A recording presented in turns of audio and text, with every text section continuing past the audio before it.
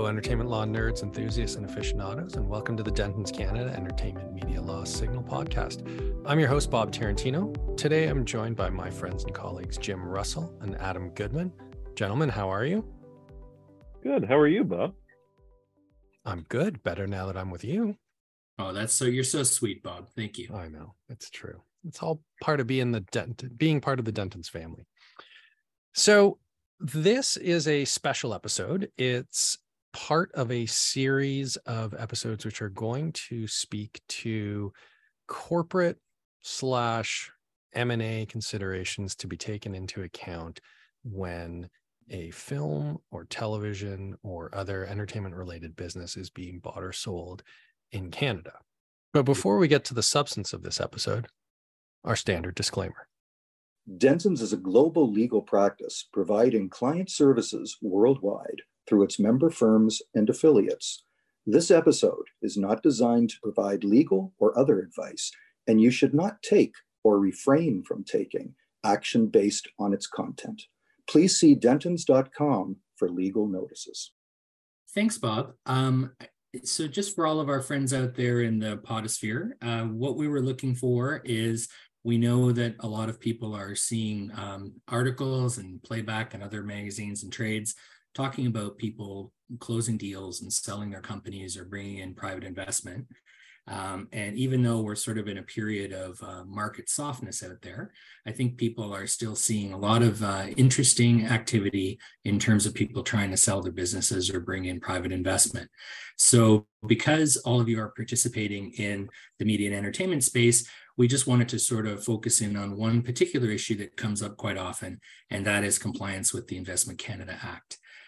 So just to sort of give ourselves a little bit of a framework here, what we're really talking about is someone who is the founder or owner of a successful production company. Doesn't matter whether you're in live action or animation, it's just you're a company that sort of develops and produces and exploits your own intellectual property.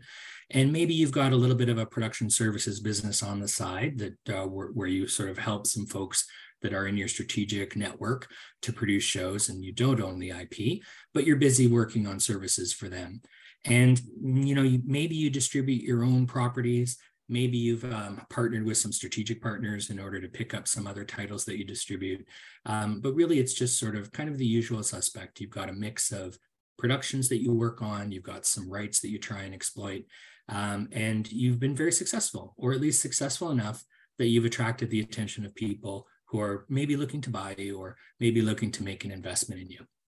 So you start talking to your financial advisors, and they go out and they sort of pound the pavement and look for people who might have some interest. And is fairly typical. You'll get some interest from both Canadians and non-Canadians. So today we're going to focus on what happens if you get some interest from a non-Canadian. And my friend and colleague Adam Goodman, who's on this podcast with us, is a regulatory partner of ours who specializes in statutes such as the Investment Canada Act and the Competition Act. But today we're really going to focus in on Investment Canada. So I guess, Adam, the first place we should start off is, what is the Investment Canada Act? Thanks, Jim, and thanks, Bob. Glad to be here today. So the Investment Canada Act is Canada's foreign investment review statute. It has broad application to any investment by a foreign investor to Canada to either establish a new Canadian business or to acquire control of an existing Canadian business. And acquisitions of control of existing Canadian businesses are subject either to notification, which can be filed pre-closing or within 30 days of closing, or review by the minister on a quote-unquote net benefit to Canada basis. If a review is required, the foreign investor has to submit an application for review and get the minister responsible, and in the cases we're talking about today, it would be the Minister of Canadian Heritage, to approve before the purchaser is allowed to close the transaction.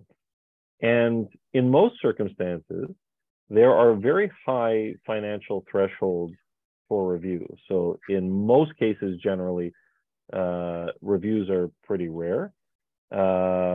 And that's why in most acquisitions of control of Canadian businesses by foreign investors are subject only to notification. And for investors that come from countries with certain trade agreements with Canada, that includes the United States, the UK, and the EU, the threshold's almost $2 billion. From other WTO countries, the threshold is almost $1.3 billion. And for SOE investors, so state-owned investors, have a $512 million threshold, so they're quite high. And then indirect acquisitions, where a foreign investor acquires a Canadian subsidiary through the acquisition of a foreign parent, those for these types of investors are not subject to review. But in Canada, we're protectionist regarding so-called cultural businesses, which is the subject matter today. And acquisitions of control of Canadian cultural businesses are subject to very low thresholds for review. Those thresholds are $5 million for a direct acquisition and $50 million for an indirect acquisition. So Adam, you raise a good point. Like I know that when we do sort of mergers and acquisitions or M&A work outside of entertainment companies, we may see sort of some quick notifications if we've got a large deal size, but it has to be a pretty monster deal in order for there to be a review. But as you pointed out, for so-called cultural businesses, that threshold is much lower. Can you give us sort of a sense of what a so-called cultural business might be? So that's a good question, Jim. And there is a definition. It includes publication, distribution, sale of books, magazines, periodicals, newspapers, production, distribution, sale or exhibition of films or video recordings, or audio or video music recordings, production, distribution, sale of music in print or machine readable format, as well as radio, TV, cable TV, broadcast undertakings, etc. So basically the businesses of the type that you discussed when you started the podcast today. So I think that's super helpful. I think it's pretty clear that most of our clients in this space who, like, let's say you're, for lack of a better description, a Canadian content producer. So most of the stuff that you produce is for broadcast on a Canadian broadcaster. Maybe you've got some CMF money, maybe you've got some telefilm financing if you're doing a film.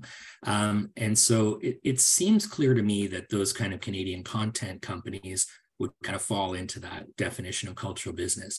Is there a view out there in terms of, like, what if you are predominantly or solely a production services company? So you may not be developing and owning your own IP, but you're still sort of active in the film and television production industries. Is that something that would be caught as well?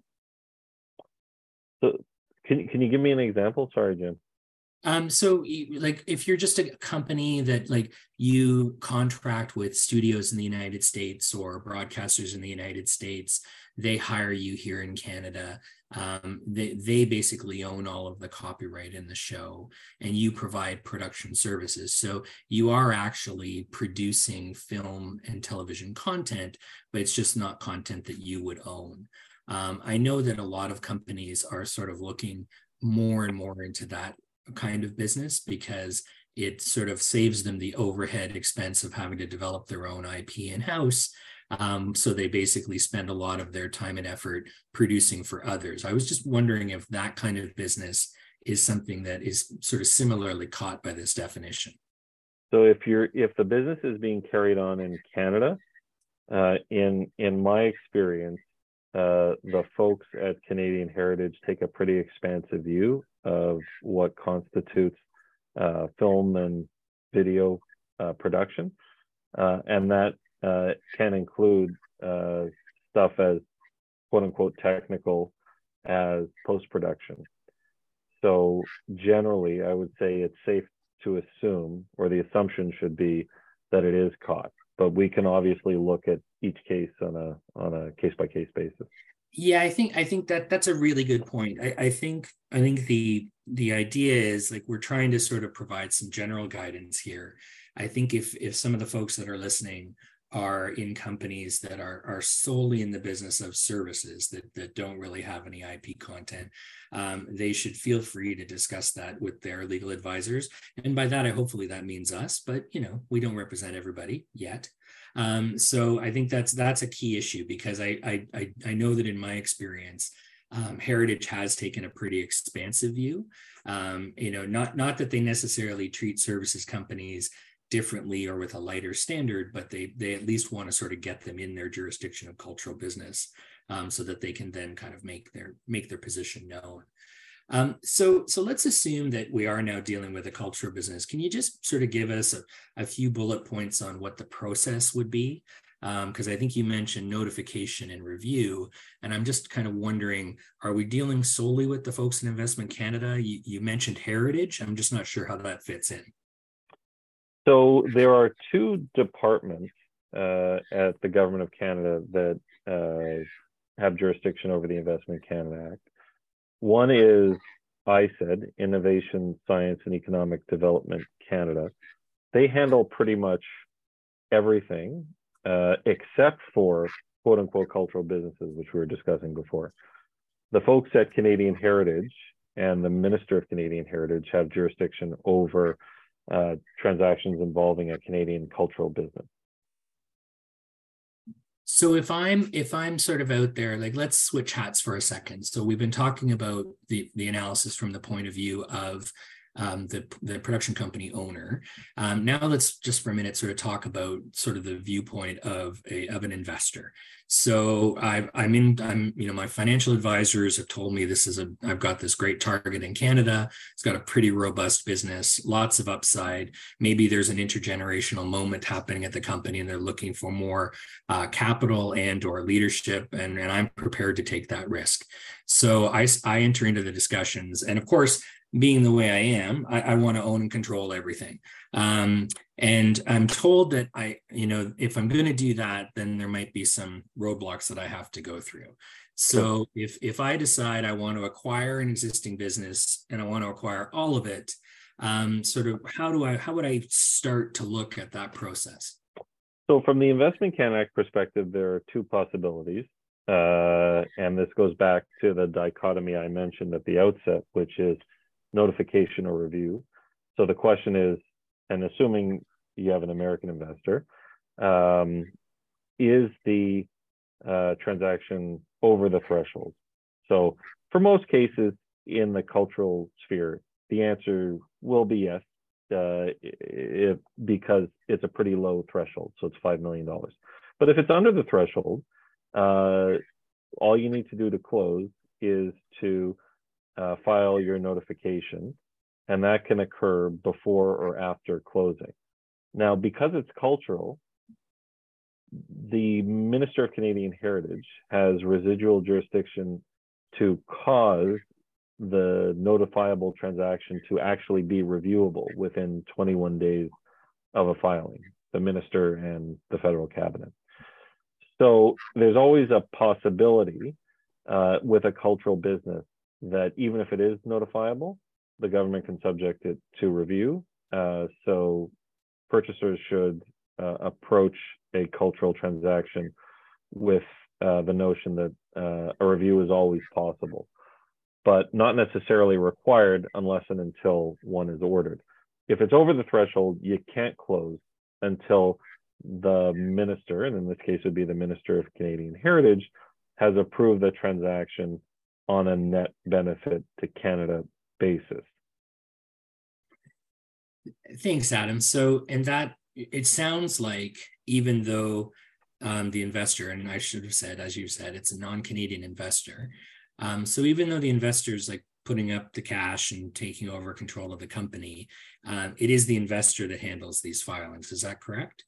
That's right. It's the foreign investor's responsibility requirement to comply with the Investment Canada Act. Obviously, there are implications for the target and the seller / shareholders, but it really is the purchaser's responsibility under the legislation.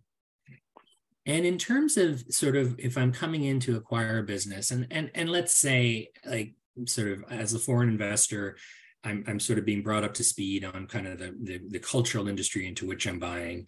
And I realize as the investor that even though all of my advisors are saying that I should own 100%, what the sellers are telling me is that part of how film and television product gets made in Canada is with a variety of financing sources that are dependent on the production company being controlled by Canadians. So that might be tax credits, CMF financing. I understand that Canadian broadcast licenses may be higher. If it's a Canadian content show, I may want to qualify for telefilm and sort of other government incentives. So despite my desire to have 100% control, I could probably be talked down from that as long as there's sort of a financial upside to me sort of having something less than 100% control, which leads me to ask the question, what does the Investment Canada Act talk about in terms of what acquiring control is?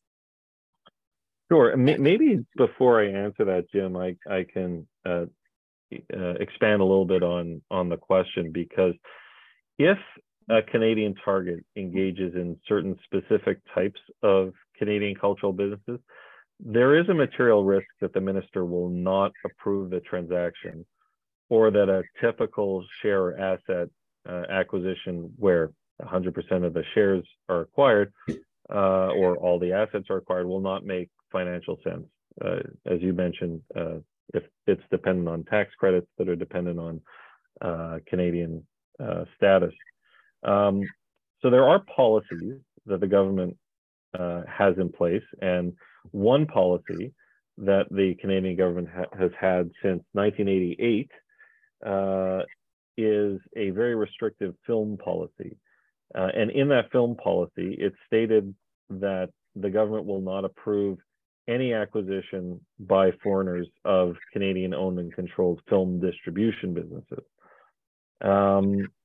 So does that mean that foreign investors cannot or do not invest in Canadian film distribution businesses or Canadian film production firms that are dependent on Canadian tax credits? The answer to that is no. Foreign investors still invest in Canadian film and film production businesses that are dependent on Canadian tax credits. They are careful, however, to structure their transactions to ensure there's no basis to suggest that the foreign investor has acquired control of the Canadian business. As long as the foreign investor does not acquire control of a Canadian film distribution business or a production business dependent on tax credits, there should be no issue, at least as the Investment Canada Act is concerned. What are the acquisition of control rules? This is something that you asked in your question, Jim. If a foreign investor acquires a third or more of the target's voting shares, there's a presumption that the foreign investor has acquired control. If a foreign investor acquires more than 50% of the target's voting shares, the foreign investor is deemed to control. So as a result, there are structures that many foreign investors will use after consulting with Canadian Regulatory Council, as Jim said, hope that's us, that will permit them to invest in these types of businesses without an acquisition of control being triggered. I will say, having worked with many foreign investors, from their perspective, this structure can at first seem exotic because it's not an outright acquisition of the target. And in that structure, the foreign investor would acquire only a minority of the voting shares, usually under the 33% threshold, where there's a presumption that control has been acquired. Depending on the capital contribution of the foreign investor, they can acquire a majority of non-voting preferred shares that reflect its economic investment in the company. And there are structures in place that allow that foreign investor to ensure that those non-voting preferred shares can take precedence if warranted. And the foreign investor can typically get minority shareholder protections in a unanimous shareholder agreement that will cover fundamental changes to the business. So that sounds amazing. So once, as the foreign investor, once I can get myself comfortable that I can get a structure that other sort of likely situated investors, foreign investors, have used in the past, and I can canvass my counsel and sort of get their views on that. Is this one of those situations where, as long as I have the requisite low number of voting shares, I can build control into the shareholders agreement and just kind of control outside of my voting shares? Or like, how would that work? So no, the answer to that question is no. And I will even say that where you have circumstances where that's not the intention, where what you're trying to do is structure it to comply, and there's no suggestion or intention to acquire control through indirect means, even in those circumstances, even if there's no de jure control through the acquisition of shares, the minister can still determine that there's been de facto control acquired. So as a result, financiers or tax credit authorities will want comfort that this structure works from a Canadian status perspective beyond simply calculation of voting shares.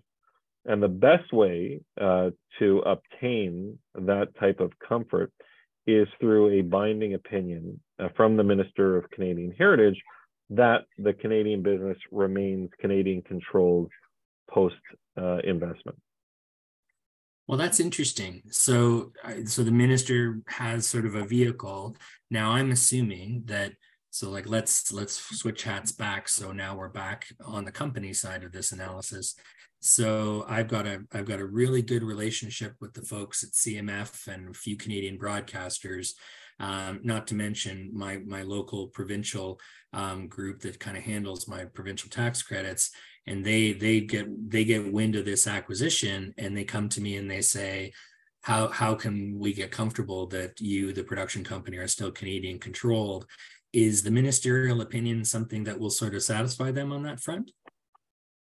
In my experience, that yes, the ministerial opinion will be the gold standard. Okay. Well, it's interesting because now when we seem to sort of have a path forward. I'm the only other sort of question I had is when it comes to sort of the management of the company, will the foreign investor, would they typically ask for, and are they able to get a seat on the board of directors, or is that sort of too much towards the definition of control de jure or in fact? No, a foreign investor can obtain seats on the board of directors, but like everything, Canadian Heritage and who feed into the minister's opinion will look at all of the markers of control. And obviously, if the foreign investor obtains 75% of the board seats, there would be a suggestion that they have in fact acquired control. Okay. So then in terms of things like going forward when we're looking at doing production decisions, I'm assuming that it sort of returns to business as usual. So our parent company would be the one where this ownership structure and board allocation would take place. But I'm assuming that I can just drop down special purpose production companies and just kind of continue along the way, and that those production entities would sort of inherit the Canadian control of the parent. Is that sort of a reasonable analysis? Yeah, that's how it works. I mean, control is ultimate control through the Canadian parent up. Okay. And then I guess, I mean, from time to time, a situation will arise where maybe the foreign investor sort of doesn't really want to be too concerned with the Canadian content part of the business. Now, I've heard of structures where people are able to kind of like swing their Canadian enriched business into a safe harbor, so they would keep the rest of their business that may not be as chock full of Canadianness, if you will. Will that kind of structure work? And I'm assuming that this structure we just talked about for sort of a minority voting interest arrangement or like a private company, I'm assuming that you could replicate that in a safe harbor. Is that a reasonable assumption? Yeah, and certainly I've worked on transactions where that has occurred. Remember, it's not every cultural business that's subject to a very restrictive policy or that is necessarily dependent on Canadian status tax credits. So if there are business units that are subject to those restrictive policies or Canadian status tax credits, we've worked here on structures where you hive off those business units into the quote unquote exotic structure, but a foreign investor can acquire the rest of the cultural business, go through the net benefit analysis and review with the minister for the rest of the business, and then use the exotic structure and get a ministerial opinion for the hived off, more sensitive businesses.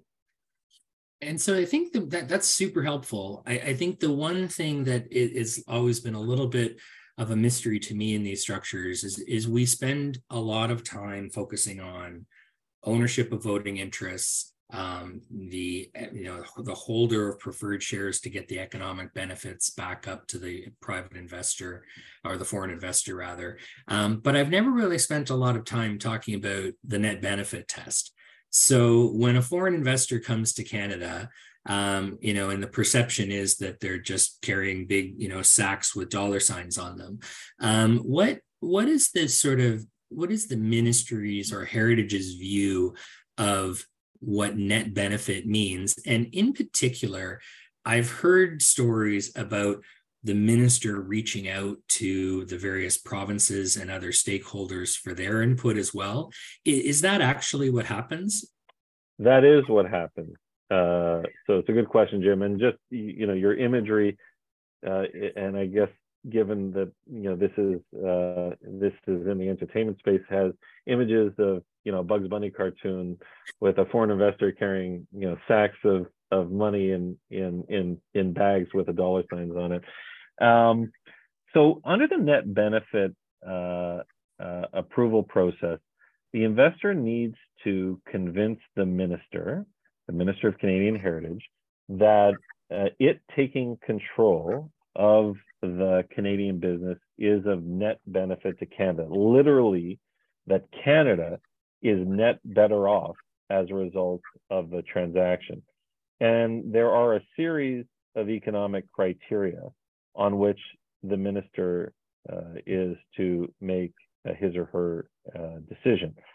And it's on those criteria that foreign investors are generally expected to make binding commitments that are called formal undertakings to His Majesty the King in right of Canada. And in those undertakings, the foreign investor will commit to how they're going to operate the business. And the undertakings typically include commitments regarding employment levels in Canada, for example, maintaining a certain level of employment at the business, maintaining a certain number of Canadians in senior management of the company or on the board of directors, commitments regarding CapEx spending. So, for example, a minimum level of CapEx spending, spending on Canadian cultural programs or education programs, commitments to using Canadian suppliers, etc. And once the minister has proposed undertakings and the full plans of the foreign investor, the minister will, in consultation with other stakeholders, which can include the provinces in which the Canadian business operates, will make a determination on whether Canada is net better off as a result of the transaction. And yes, other stakeholders will feed into the minister's decision. So in your practice, Adam, all of this sounds a lot more like I won't call it lobbying because I know that triggers all kinds of licensing and registration requirements, but it does sound like a big chunk of this is sort of having pretty strong governmental relations. So as a regulatory lawyer, are you sort of the person who would interact directly with the minister or the various ministerial offices to kind of talk about the undertakings, talk about the ministerial opinion? Like, how does that normally work? Yeah, it's generally legal counsel that will interact with the folks at Canadian Heritage, or if it's a non-cultural business, it will be the folks at ISED. Typically, if it gets up to a political level, there will be lobbyists involved, and we have other lobbyists on staff here who specialize in that, kind of reaching out to the minister's staff directly. As our counsel, as counsel, we generally interact with the folks in the particular bureaucratic units that administer the Investment Canada Act at Canadian Heritage and ISED. So this one, I understand that you're pretty active with the folks that make these decisions. So if you want to reserve comment, feel free. But I can tell you that when I first started practicing in this area, that it was a pretty high bar to get these sort of projects and structures through the ministerial approval and opinion process. And there was a lot of time and effort spent trying to convince the minister about the net benefit of some of these foreign acquisitions. Have you seen that change or perhaps soften in recent years? I don't know if I could say it's softened or changed. What I can say is the structures, the quote unquote exotic structures that we talked about, where there is no acquisition of control, are things that are or that have become a more known quantity in Canada. And we or other counsel can advise foreign investors or the Canadian target generally that this structure has worked in the past, and we expect it to work in the future. That's awesome. Thanks, Adam. I mean, that certainly helps me. I think I think for our colleagues that listen out there, for businesses that are sort of examining this, I guess the message is that if you do attract the interest from a foreign investor, there are ways forward. There is a path to closing, and I guess you just really need to try and get out in front of it. If you're the Canadian, you're going to want to make sure that you're dealing with a financial, accounting, and legal advice team or advisory team that is familiar with these structures. And then similarly, if you're a foreign investor, you want to look for counsel that can help you navigate this and at least calm your nerves that exotic doesn't mean zero control, and that it's a structure that others have become comfortable with. Bob, is there anything you wanted to add or ask, or? Yeah, I did have a question. You guys used a lot of words. They were good words. I like the order that you put them in. The one question that I have, though, is you referred earlier in the discussion, Adam, to the notion that a deal can't close. So I'm curious as to what the consequences are if there's a lack of compliance. In other words, if the parties just say, you know what, this all sounds very confusing. This all sounds like something that's going to take too long. We just don't want to be bothered, and we're just going to do this deal and move ahead without either any required notification, without getting an opinion, without interfacing at all with, in the film and TV context with Canadian Heritage. What happens? So it's a good question, and my answer will be there is a structure or process in place to deal with that, but ultimately it comes down to potentially significant fines for non-compliance and an order by a court that requires divestiture by the foreign investor. So that, I think, that's the bottom line. So in other words, the deal could literally be unwound, like the parties could be forced to the quote unquote purchaser could be forced to divest themselves of the shares or the interest that they think they've acquired and give back the the seller, and I put that in quotes as well, could be required to give back the funds so that the transaction would be treated as if it had never in fact taken place. Yes, that is a material risk if you don't comply with the Investment Canada Act. Fantastic.